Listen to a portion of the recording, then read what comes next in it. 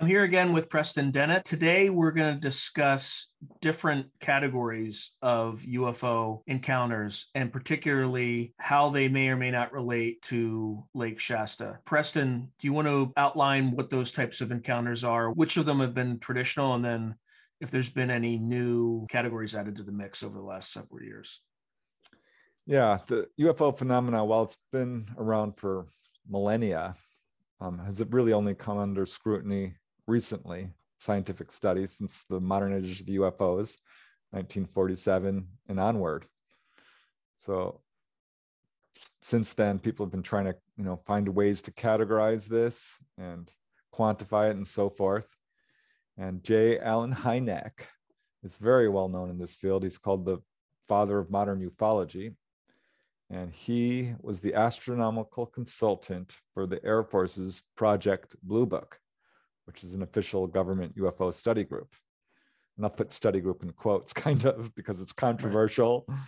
And J. Allen Hynek became very much disenchanted with it because he felt that he discovered there was a cover-up and the best cases were not even reaching Blue Book. That's sort of a tangent. But at any rate, as astronomical consultant, it was his job to sort of come up with an explanation, an astronomical explanation for some of these sightings and see if there was one. And it was he who devised the first real categorization of this subject and divided these various types of encounters, because there's all different types, into three main categories, which would be close encounters of the first, second, and third kind. And a close encounter of the first kind is a simple sighting, often an anomalous light and just darting around in the sky. Nothing really more than that. But these objects sometimes come much closer. And there was a smaller category of cases in which they were clearly affecting the environment in some way, perhaps landing and leaving, crushed grass or burned grass, or affecting the atmosphere in some way, or car engines or radios or what have you. They are affecting the environment. And that would be a close encounter of the second kind, one that affects the environment around this object. And an even more rare category would be close encounters of the third kind. And that's when people have direct contact. Very much like we see in the movie Close Encounters of the Third Kind. Mm-hmm. Still one of my favorite movies, by the way, on this subject. And he appeared in it, by the way. He had a tiny little cameo. Well, didn't they also have like those hand scanners that they had in the movie were actual hand scanners in S4 in Nevada, where Bob Lazar was? Like Bob Lazar had described these things, and those are the kind of the exact things he described. But I believe he described them before the movie came out. I don't know the timing on that, but there's some eerie coincidence between the two. Yeah, well, the movie was very well done, and Spielberg clearly had done his research.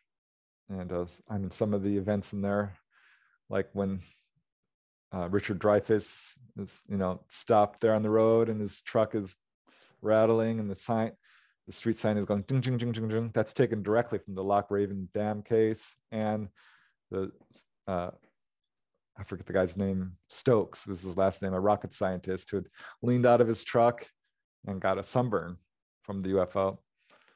So yeah, he took details from actual cases, these are the categories, right? Close encounters of the first, second, third kind. And then, of course, people started being taken on board, and people are talking about close encounters of the fourth kind. Mm-hmm. And more recently, this actually stretches back quite some time to the 50s and 60s, but in the 1990s, it really started to become popular. And I'm not sure who coined this first, but it's close encounters of the fifth kind, which is human-initiated contact. And this is differentiated from the other cases because this is more intentional, where someone, through some action of their own, is able to initiate or affect the behavior of a UFO.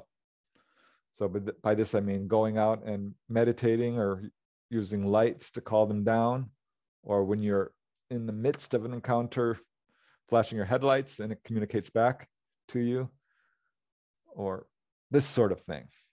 Mm-hmm. And I have to tell you, I was kind of on the forefront of research with this because it was in the early 1990s. I had interviewed this gentleman by the name of Arnie Weiler, who worked for NBC and was doing a little publicity stunt for NBC in Santa Monica at the George Page Museum outside. And they had set up these pitchel lights. Pitchel lights are big computerized lights that you can sort of program to flash in certain ways. Mm-hmm. And they had set them up with this special effects expert by the name of Rick Liebert in the shape of a peacock's tail for the NBC logo. And they turned them on, and it was the shape of, almost a full disc. And these are big, bright lights, and turned them on, and they start flashing. And the guy I interviewed, Arnie Weiler, was shocked to see these two lights come swooping down out of the sky. And they got quite close. And he freaked out, and he pointed them out to the guy who set up all this, Rick Lieber. He's like, look, oh my God, what are those? Those look like UFOs. And Rick Liebert looks up at them and he's like, oh yeah, that happens all the time when I do this. So this is what the story Arnie Weiler is telling me. I'm like, you're kidding. He's like, no, couldn't tell you what these were. But I saw them come swooping down, hover, and then dart away as if they were inspecting what these were. I'm like, I want to talk to Rick Liebert. You got to put me in touch with this guy. He's like, sure. I know him. And he did. And I spoke with Rick Liebert and he verified that incident. And I'm like, well, Arnie said this, you said that there are other incidents like this. And he's like, oh yeah, I don't pay a whole lot of attention to it. It's happened a lot. I'm like, well, can you tell me an example? If this has happened before, surely you can remember it. He's like, well, probably the best time was, I think it was 1978 or so, late 70s. And he had gone down to San Diego to do a publicity stunt for a radio station. And they contacted the FAA because they set up a 22-watt argon laser, a green argon laser, on the top of what was then the tallest building in San Diego. And turned it on, did the whole deal. There was like 10 people or so on top of this building. And this laser goes on and it plays in beat to various rock music, Pink Floyd and what have you. It was a publicity stunt. Mm-hmm. And he says they turned this thing on, shot the laser up in the sky, and this V-shaped objects come swooping down. And had circular lights along each V. And he said there was a second object quite high up, but this one came really low, couldn't estimate for sure, but anywhere from 20 to 50 feet over the top of the building, low enough where it covered their entire view of the sky.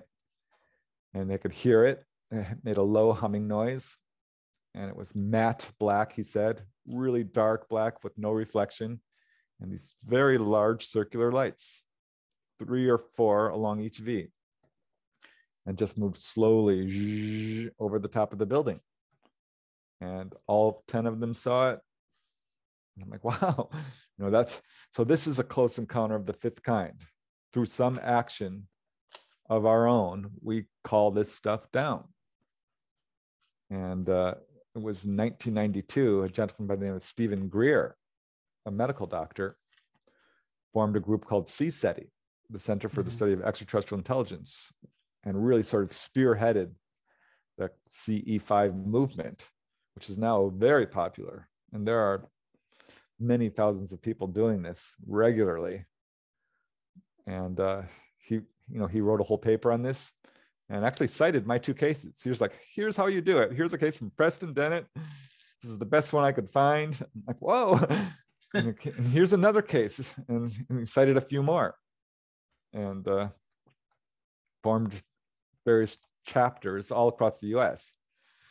And I, of course, became a charter member and listened to him speak. He came here to LA. And this was this was August of 1992. I had just had a sighting up in Shasta, which we discussed in an earlier show, basically doing this sort of thing, using lights to call down UFOs. And he did his lecture. This is at the Marriott Hotel in Woodland Hills, which is, part of LA in a very densely populated area. And we found this little remote area 20 miles away on the edge of the city, Santa Susana, it's called. And it kind of overlooks LA, but it's, a couple of miles of wilderness around you. And brought a group of 40 people who had attended the lecture. Not everyone, just those who wanted to come there and see if we can call down a UFO. And I'm like, yeah, right, we're going to call one down. I was, finding out UFOs were real, ironically, made me more skeptical because I had to re-question everything. Yeah, no, look, it seems when you talk about it, it seems, not you, but when people talk about this, it seems crazy, right? But my view is, it doesn't hurt to try. Yeah, I'm just pointing out that I was not like a rabid believer. Right. At this point, I was just there because I wanted to see. Yeah, exactly. It doesn't hurt to try. Yeah. And so we hiked down to this location, a lot of us, which was kind of awkward and slow, but we all kind of gathered in this little field. And honestly, no sooner did we gotten there and someone shouts, "What's that?" And of course, we all look up, and way the heck up there, again, this had to be, I'm only guessing 20,000 feet up. I mean, high up there. This was this light, and it was enormous. It looked very much about the size, the apparent size, let me underline apparent size of a half moon. It was a glob of light, a blob in a very irregular shape. And at the zenith, straight up, and moving across the sky in a way that was far too quick to be anything normal. And I'm looking at it thinking, what is that? Now, where was this again? You've already mentioned it, but Santa Susana, okay. Which is just, let me see, it's in this northwest San Fernando Valley area. Okay. Just above Chatsworth. You can look this up on a map, but Southern California, outside LA. And everyone's gasping because, anyone, it's dramatic. You just don't see stuff like this every day. And it was, 30, 40 stars put together. This was not a star-like object. This was massive. And, you see planes all the time, and they're, red light, a green light, a white light, and moving along, or a helicopter or satellites, tiny little star-like object. This was big. And plus you can hear planes and helicopters. Yeah. And so I'm looking at it thinking, well, we saw it for maybe 5 seconds, but in the first 3 seconds, I went dung, dung, dung, dung, dung, dung. Not any of these conventional things. And I'm not going to say it was an alien spacecraft because it looked strange to me. It was a blob of light, but I don't know how else to describe it. And I found it peculiar or coincidental, maybe, that it showed up right when we were going out there specifically to see something. Because this was not my first rodeo, so to speak, of going out there and looking for stuff. And we joined we had a little charter group of CSETI members, about 10 of us who were the core group. And over the next 5 years or so, we would go out once every couple of months or so and do this kind of work where we'd sit around, meditate, sort of put out the thought, I want to see a UFO, flash our lights, this sort of thing. And we were successful on a number of occasions. Well, let's be more specific. So let's say someone were to do this. Let's start with kit. So what should they bring with them? Well, like if they had a packing list. Yeah. Obviously warm clothes and things like this. And I don't mean to be facetious with that, but it's late at night and people will get cold and they end up retreating because they're not comfortable. So you want to bring your basic survival gear, warm clothes, water, and so forth. But in terms of studying UFOs, camera is always a good idea. And not only that, but a recording device, because it's good if you can, bring this up to your mouth and start narrating what you're seeing. And it adds a level of corroboration, because details slip our memory very quickly. And if you can record what's going on in various ways, this is very helpful. Because people, you can, if you interview people who've at the scene of a car accident, they will give widely varying testimonies of what a suspect looks like, or any event. People are like, oh, I don't remember it that way. So if you can immediately record what's happening, that's very helpful. A pad of paper to sketch what you saw is also very helpful. Anything to help record this. Compasses, because these objects are known for emitting magnetic fields. Okay, so your compass might spin, things like that, right? And in fact, there are on the market various UFO detectors, which are actually surprisingly simple and do work, and have, people have had these in their homes, and they go off. Basically, it's something that detects a magnetic field, and it will shine a little light or give off an alarm. You run outside and boom, there's something flying over your house.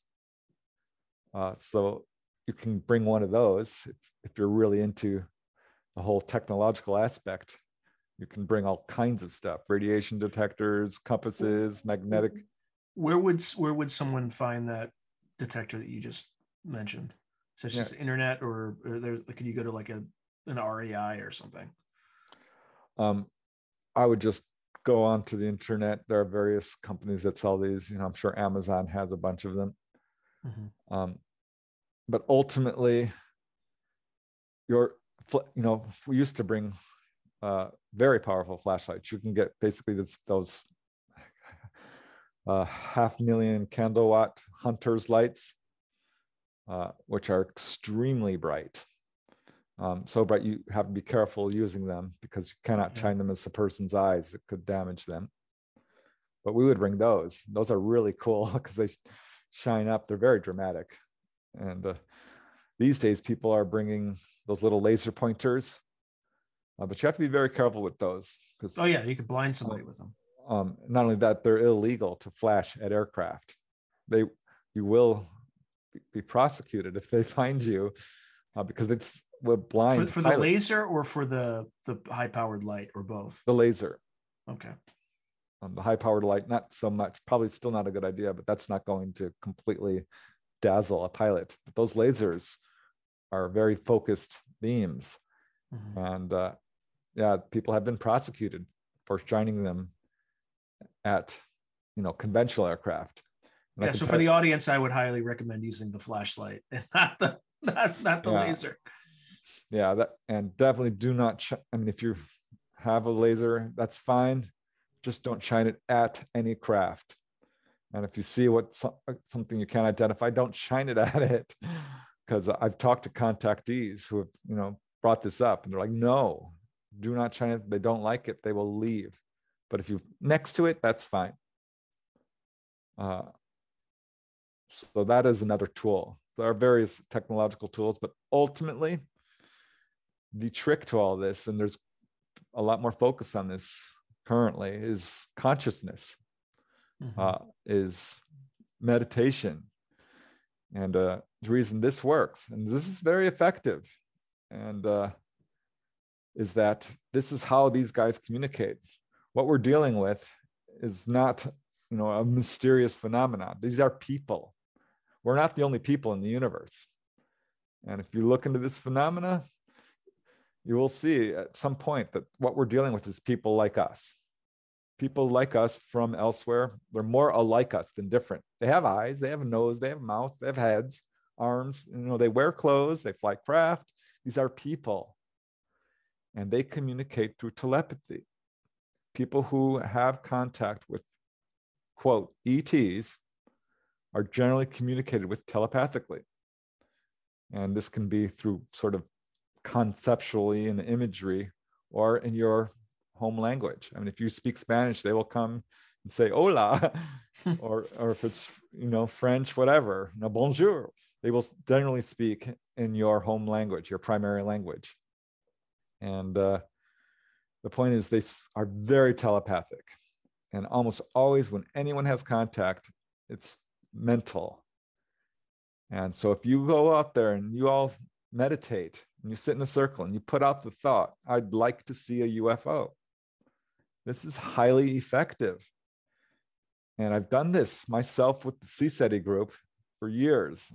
And yeah, let's address that directly. So now that we kind of have a packing list, and you're already starting to go into this, what are the procedures to actually do this? And just for the audience, you actually did this on the Keeping Up with the Kardashians show, right? You explained you actually appeared on the show and explained how to do that. I think it's season 20, episode 4 or 5, something like that. People can find you on that. Yeah, it was one of their last shows they did. Yeah. They contacted me because they, heard about my research. And, I did this for the Travel Channel. I did one of their shows. I did it for the show Encounters. And they showed up on each of these times. I think they, it was, so this isn't as, difficult to do as you might think. Yeah. So what are the steps to do? I mean, you already started talking into it. Oh, and then one quick question before you go into it. Is this something you can do alone, or do you have to be with a group to do it? You can absolutely do it alone. Okay. I think it's more fun to do it with a little group, and perhaps even more effective. And what I found is it's most effective if you bring someone who's having contact, already, has had a lot of sightings, someone who's what I would call a contactee, an experiencer, and also someone who's a UFO virgin, someone who really wants to see a UFO and hasn't. Because we will go out there and sometimes often things don't show up. It's not like you go out every time and something shows up. No, not at all. I would say 1 out of 5, 1 out of 10 times that we went out there, we would see something. But what I noticed is when it worked best is we had a small group of 5 to 10 people. You go out late at night, not so much 9 or 10, but anywhere from midnight to 3 a.m. is probably your best bet. And in an area where there is known recent activity, this is not a prerequisite by any means, but it definitely, I think, ups your chances. So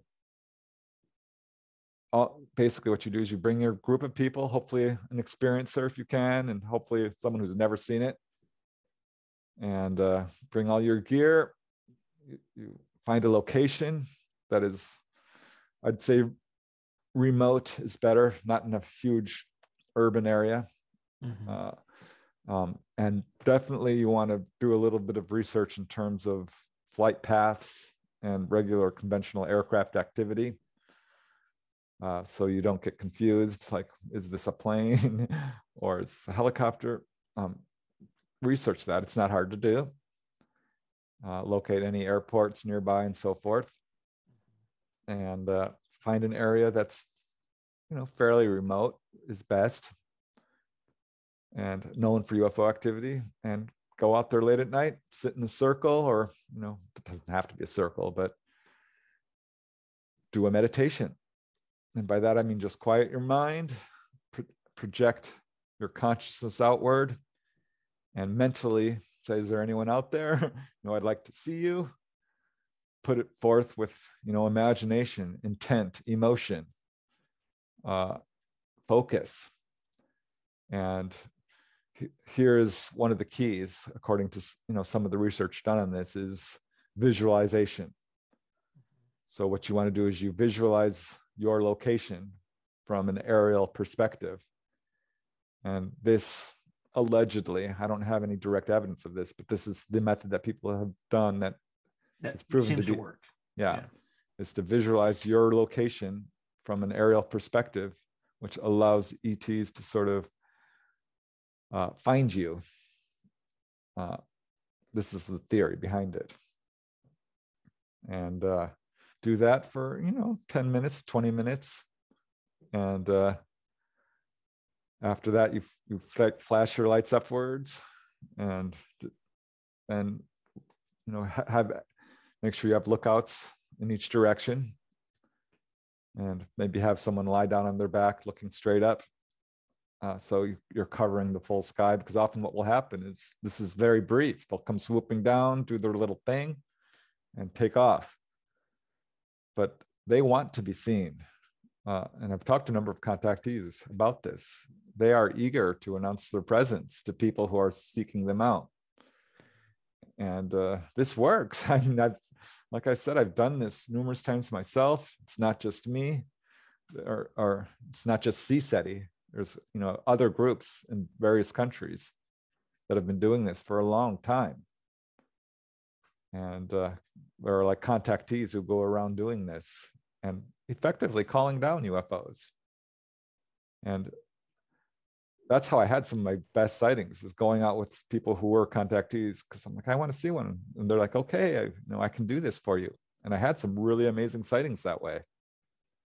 So this is what we would call a close encounter of the fifth kind. If you want to see a UFO, there are steps you can take that will increase your chances dramatically. I mean, you can just go outside at night in your backyard, lie on your roof, whatever, and wait. But if you mentally call them out, if you bring your flashlight, if you do these various protocols, it will measurably increase your chances of having an encounter. And more than likely, it's going to be a simple sighting. But be prepared, because this stuff can lead to, much closer encounters. Yeah, that was actually my next. Well, that was my second to next question. The first is, how long do you typically have to go through these protocols before, in a given session, before you just, say it's not worth it? Is it like 2 hours, 10 minutes? And then the second question was exactly what you were going into. Are there any subsequent encounters that sometimes happen that are associated with calling down UFOs and having them kind of, having a visitation or an onboard experience, whether you like it or not, or whether you want one or not? So, those are the two questions. Yeah. Well, many times, I've talked to people who got it the first time out. Boom, it happened. Other times it takes, weeks. I think the more effort and dedication you put forth towards this, the more successful you're going to be. If you just go out there once and it didn't happen, well, go do it for a couple of weeks. Do it in a a routine fashion. So if you go out there like the same time every night, I think you're more likely to do it, or the same day every week, because this is a predictable way that the ETs are like, okay, he's going to come out, this time we're available and we know he's coming, or she. And I think that's more effective. So if you're, got a routine, and it can take a couple of months. But I think if you do this with full-on dedication and are really putting forth the effort and the focus and all of it, you will be successful. It might take a little while, but and of course I can't guarantee people are going to see stuff. But I think the more effort you put forth, the more successful you'll be. And generally it takes a month or two, depending. And a month or two of like doing this once a week, every night. Okay. Yeah. And another thing that is an interesting pattern that we found doing it with CSETI is, stuff wouldn't happen and we'd be packing up and getting ready to go. And that's when they would come. And there are a number of times where people were like leaving the group and driving home. And that's when they saw stuff. Or when they're walking into their door and they start seeing stuff individually. And yeah, people have started doing this work and started having series of sightings. And in some cases, it does ramp up to full-on contact. I wouldn't say that that's super common. So I wouldn't like worry about, oh, if I flash a light in the sky, are they going to come and abduct me? No, I would not worry about that. That's not likely to happen. But the fact is, there are a lot of people who are into this already, might already be having some level of contact, and are trying to, gain some measure of control over this and investigate and figure out what's going on here and see if they can confirm this sort of thing. And if you've kind of fall into that category, that would be the type of person who's like suddenly finds themselves on board. Well, they already knew about you. You know that. You probably had sightings when you were a kid. And these, I know people who are going to UFO conventions, people who are interested in this subject in any real way, probably have some level of contact or awareness of the subject already. So, are there some people who have no experience in the past with this, but go through these protocols and then suddenly have regressive memories that come back? Any cases like that? Yeah, that can absolutely happen. People have a real tendency to explain away, debunk, deny, ignore anything that doesn't fit into their worldview. And they say, I've never seen a UFO. I'm like, well, have you had any unexplained experiences? And they're like, well, yeah, there was that flash of light, or, I had weird figures entering my bedroom when I was a kid. They don't connect the dots. Right. It's not unusual for someone to realize that they are a contactee in midlife, honestly, because of the way people are and the way we've kind of been dumbed down in society. This whole UFO phenomena has been ridiculed viciously. There is a cover-up. I mean, we talked about this in some of the previous shows. Mm-hmm. The Air Force explanation was hoaxes, hallucinations, misperceptions. If you think you saw something, you're sadly mistaken. And people accept this because we respect authority, or we used to, until they started lying. Mm-hmm. So I think it's behooves each person to very carefully examine their past and, be as objective as possible. And, don't be fearful of this subject just because something is unexplained or unknown, or I don't, like I said, I've researched this subject for a very long time. I don't see anything to worry about in terms of, hostility, or is this dangerous, or, will I be abducted if I, flash a light into the sky? No. These are people like us. And in fact, it would be much easier to prove humanity is a hostile species than any of these ETs. But it's an absolutely real phenomenon. It's absolutely possible to see a UFO. It's not hard to do. It really is just a matter of going out there and doing the work. Where a lot of people are glued to their little cell phones. They're inside, they're working all day. Mm-hmm. Turn off your TV, turn off your computer, step outside, meditate, look up. There is stuff out there. So just to tie this to the last episode with Mount Shasta, is any particular advice you would give to somebody going to Mount Shasta who tries to do this? In other words, is the probability increased given the location? Are there any recent sightings that people should be aware of before they attempt this? So there's been sort of a drop in sightings recently. And according to some of the contactees I've talked about, our sun is, kind of going through coronal mass ejections and CMEs and stuff like this. So this has kind of caused a drop of activity because UFOs generally use magnetic fields to sort of navigate. And this is dangerous for them at this current time. So don't be too discouraged if you don't see anything. It doesn't mean they're not there. But yeah, it's basically, I think nighttime is the best time to see this, because that's, stuff in the sky is much more highly visible. And I think it's just a matter of dedication and staying up later at night, I think is much more conducive, because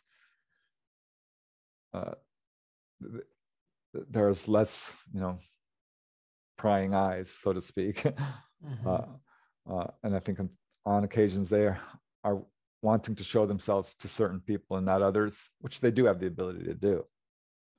Oh, that's a whole interesting. It's like a whole, like who don't they want to show themselves to? I think that they have no interest in freaking out people who are completely skeptical. If they don't want to traumatize people in any way, so they're not going to come down and completely freak out someone who's just not ready to accept their presence. This is, I think, one of the reasons we don't have open official contact, because there's a segment of our population who are dug in to their skepticism. They don't want to know, and they're not ready. They just are so fear-based or strict in their thinking for whatever reason, whether it's skepticism or what have you, that they respect that. They respect a person's autonomy. They're not going to blow apart your belief system.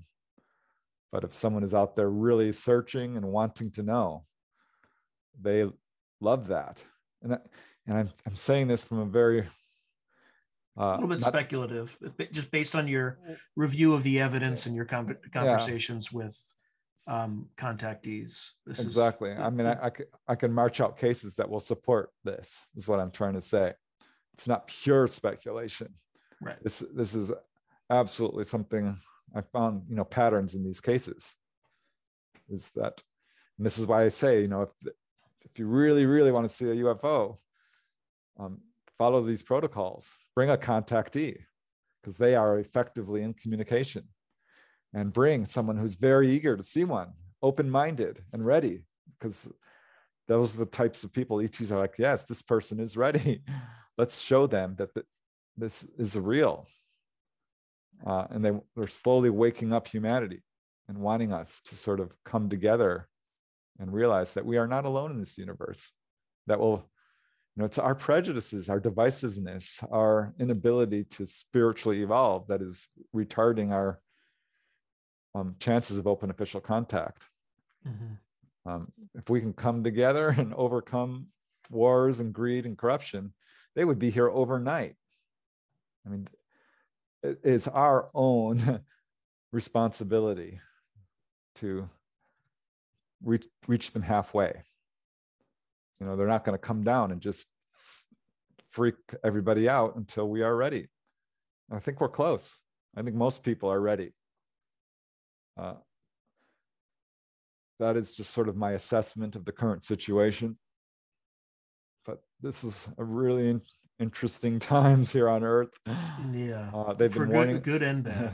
I mean, they've been warning us for years how close we are to, environmental collapse and the dangers of nuclear proliferation, and how close we are to being in a very dangerous situation. So we will see what happens with our future, but ultimately I'm hopeful about it, because we do need change. We can't really continue on our current path. It's not sustainable. At some point, we do need to have peace on Earth.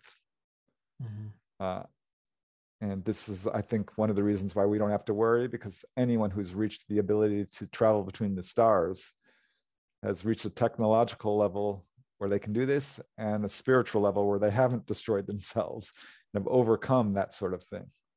There's a very famous science fiction writer, Clifford Simak. He's my favorite science fiction writer, actually. And he never wrote about alien invasions. And he says, I just don't find it credible that any ETs would come here to kidnap people and use them as slave labor or take over our planet for resources and so forth, because they wouldn't need that. They already have access to all the resources they need. It's just not credible to me. is what he said. And I'm like, yes, I totally agree. So this is just one of many reasons, just from a firsthand contactee's perspective. No, we don't have to worry. This is such good news for us. We're on the verge of being welcomed into a galactic community that is real. Just look at how many stars are out there. We're not alone. I mean, I understand skepticism. I do. I was a skeptic. Look at the evidence. Do your homework. You will be shocked how much evidence there is in support of this phenomena. It's real, and you can see a UFO if you want. Now, if you could only debate Neil deGrasse Tyson and get him on the right side of of reality. Yeah, I wonder about him, because I feel, if I did an article on this, astronomers who have seen UFOs, and there is a long list. Clyde Tombaugh, the guy who discovered Pluto, had 2 very dramatic sightings.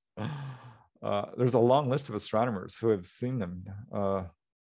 Dr. Lincoln LaPaz, he saw UFOs on numerous occasions. A lot of these astronomers have. If you're an astronomer, you're much more likely to see a UFO because you're out there looking at the sky. Looking up at the sky, yeah. And look it up. There's some very famous websites of like, here's 50 astronomers who've seen UFOs. And Neil deGrasse Tyson knows this. I wonder about him. I'm like, come on, bud. I mean, it's almost like a personal. It's like a personal thing with him. It's kind of, it seems to extend beyond the realm of evidence. And yeah, he better watch out. Naughty. I'm going to send the ET to him and have him taken on board. I think he might know already this is UFOs and just protecting his reputation, or is on the wrong side of history.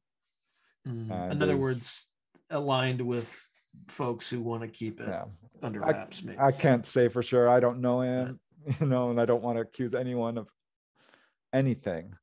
But I feel like anyone who's educates themselves on this subject, objectively looks at the evidence, cannot walk away unconvinced. I mean, well, on that note, Preston. On that note, Preston. Yeah, if I do get you started, we'll be on another hour and a half. And I know I want to be cognizant of your time, but I want to thank you for coming on again. As always, very illuminating, enlightening, and thought-provoking. And I look forward to continuing the dialogue over time. Hey, I hope so. Yeah, I love this subject. Thanks, Sean. All right. Thank you, Preston. If you enjoyed this video, hit like and subscribe, and I'll see you next time.